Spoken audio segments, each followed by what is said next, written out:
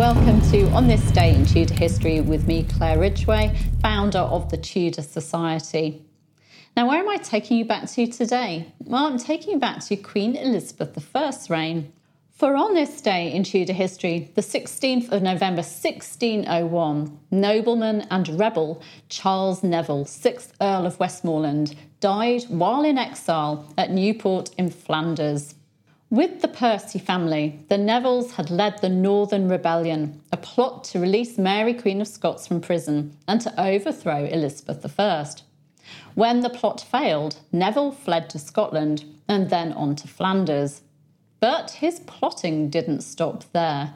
Let me tell you a bit more about Westmoreland.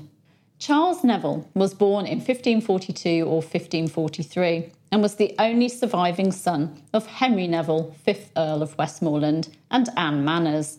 He spent his childhood at the family seat of Raby Castle in County Durham, where he was brought up as a Catholic. Charles was styled Baron Neville between 1549 and 1563 and became Earl of Westmoreland on his father's death in 1564.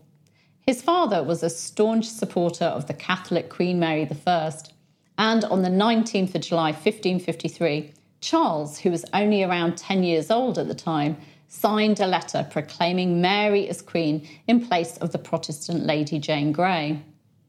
In around 1563 or 4, Charles married Jane Howard, daughter of the late Henry Howard, Earl of Surrey, and sister of Thomas Howard, 4th Duke of Norfolk. Charles and Jane had 4 daughters and a son who died in infancy. Charles was heavily involved in the November 1569 Northern Rebellion against Elizabeth I, supported by his wife, whose brother, the Duke of Norfolk, was to marry Mary Queen of Scots if the rebellion was successful. I'll give you a link to my video on the rebellion, but suffice to say that it failed. Charles was proclaimed a traitor on the 26th of November 1569, but he and his co-rebel Thomas Percy, 7th Earl of Northumberland, had fled to Scotland. In Scotland, Charles was protected by Sir Thomas Kerr, Laird of Ferniehirst in Roxburghshire, and in 1570 he was able to flee into exile in the Spanish Netherlands. He would never see his wife or daughters again. The unfortunate Northumberland was handed over to Elizabeth I and executed in 1572. Charles's cousin, spy Sir Robert Constable, who was working for Sir Ralph Sadler, tried to persuade Charles to return to England for a pardon, but Charles wasn't fooled.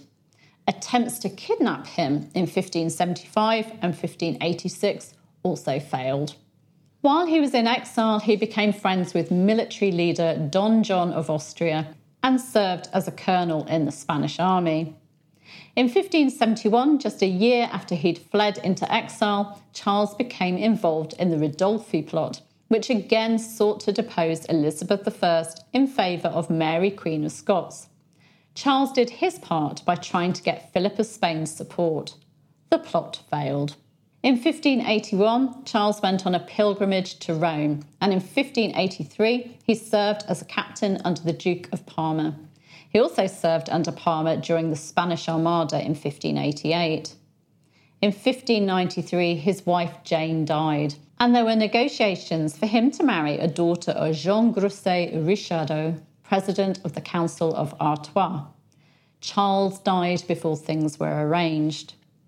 His small pension from Philip of Spain was not enough to support his lifestyle, which has been described as loose living, and he died in debt on this day in 1601.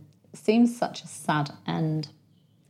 Tomorrow I'll be talking about Queen Elizabeth I's accession and 2 alternative speeches from the day in 1558. Do make sure you're subscribed and that you've hit the bell so you don't miss that video. Also on this day in history, the 16th of November 1612, Elizabethan conspirator William Stafford died. He's an interesting Tudor character because he had Plantagenet blood and also because he was allegedly the chief plotter in the Stafford plot, a plot to assassinate Queen Elizabeth I. But he was only imprisoned for a short time and lived the rest of his life quietly in Norfolk, dying a natural death. How and why did William Stafford escape serious punishment for the plot? And what did Sir Francis Walsingham have to do with it all? Find out in last year's video. You'll find the link to that in the description. Thank you for listening to this podcast. I do hope you enjoyed it. And don't forget to subscribe so that you can enjoy podcasts on a daily basis. Thank you.